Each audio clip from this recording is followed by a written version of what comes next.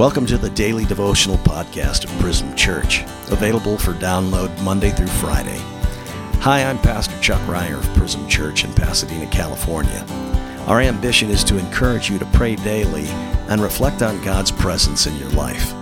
As we contemplate the truths of the gospel, study the attributes of God, and meditate on the promises of God's Word, our hope is that we'd reflect these beautiful realities to those around us and at the same time refresh our own souls. This month's inaugural readings are from the New City Catechism Daily Devotional. The New City Catechism is the doctrinal standard of Prism Church. Today's devotional comes from question 35, which asks, "Since we are redeemed by grace alone through faith alone, where does this faith come from?"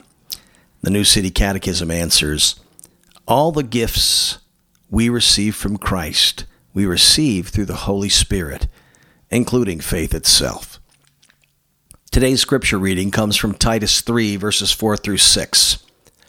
"But when the goodness and loving kindness of God our Savior appeared, He saved us, not because of works done by us in righteousness, but according to His own mercy, by the washing of regeneration and renewal of the Holy Spirit, whom He poured out on us so richly through Jesus Christ, our Savior."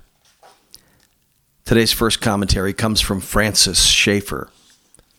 "We must realize that Christianity is the easiest religion in the world because it is the only religion in which God the Father and Christ and the Holy Spirit do everything.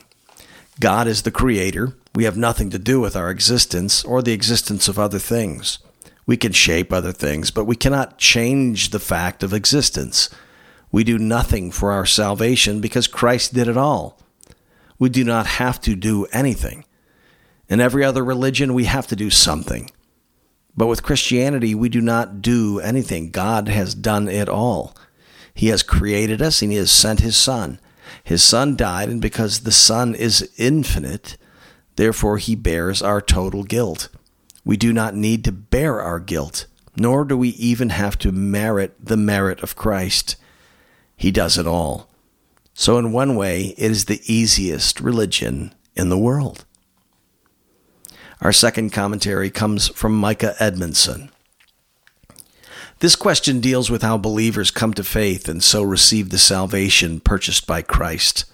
It's a question best asked in retrospect as we look back over our lives and ask, how did I, a fallen sinner, come to love Jesus and believe His gospel where so many others have not? In order to understand the magnitude of this, you have to understand, quote, "The word of the cross is folly to those who are perishing," unquote, 1 Corinthians 1:18.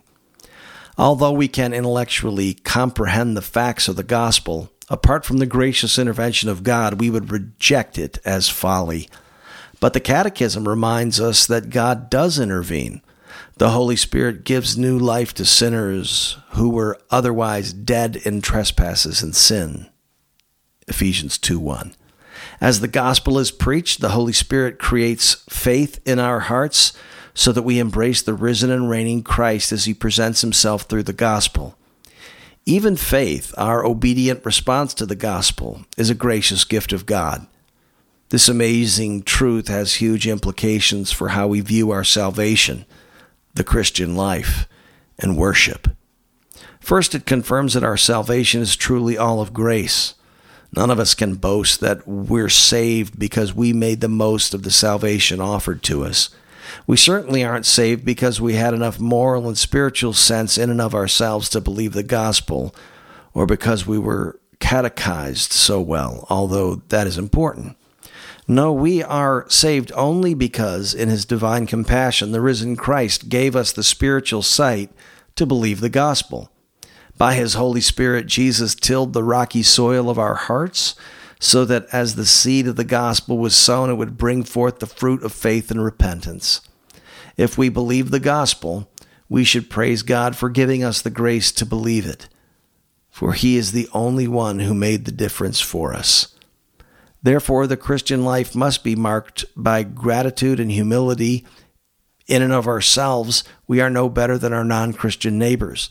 The only difference is that something or rather someone, absolutely wonderful has come into our lives and changed everything. Finally, knowing that our faith is a gift of God changes how we view public worship, particularly the preaching of the gospel. Through gospel proclamation, the risen Christ presents himself in saving power and transforms people for eternity. Eternal life does not begin when Christ returns. Eternal life begins today as the Holy Spirit brings that life to us through the gospel, the power of God unto salvation.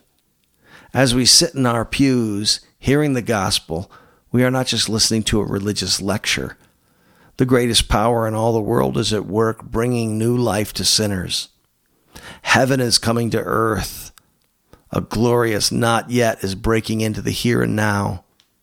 Public worship is the center of God's redemptive action until Christ's return, when the world will behold him.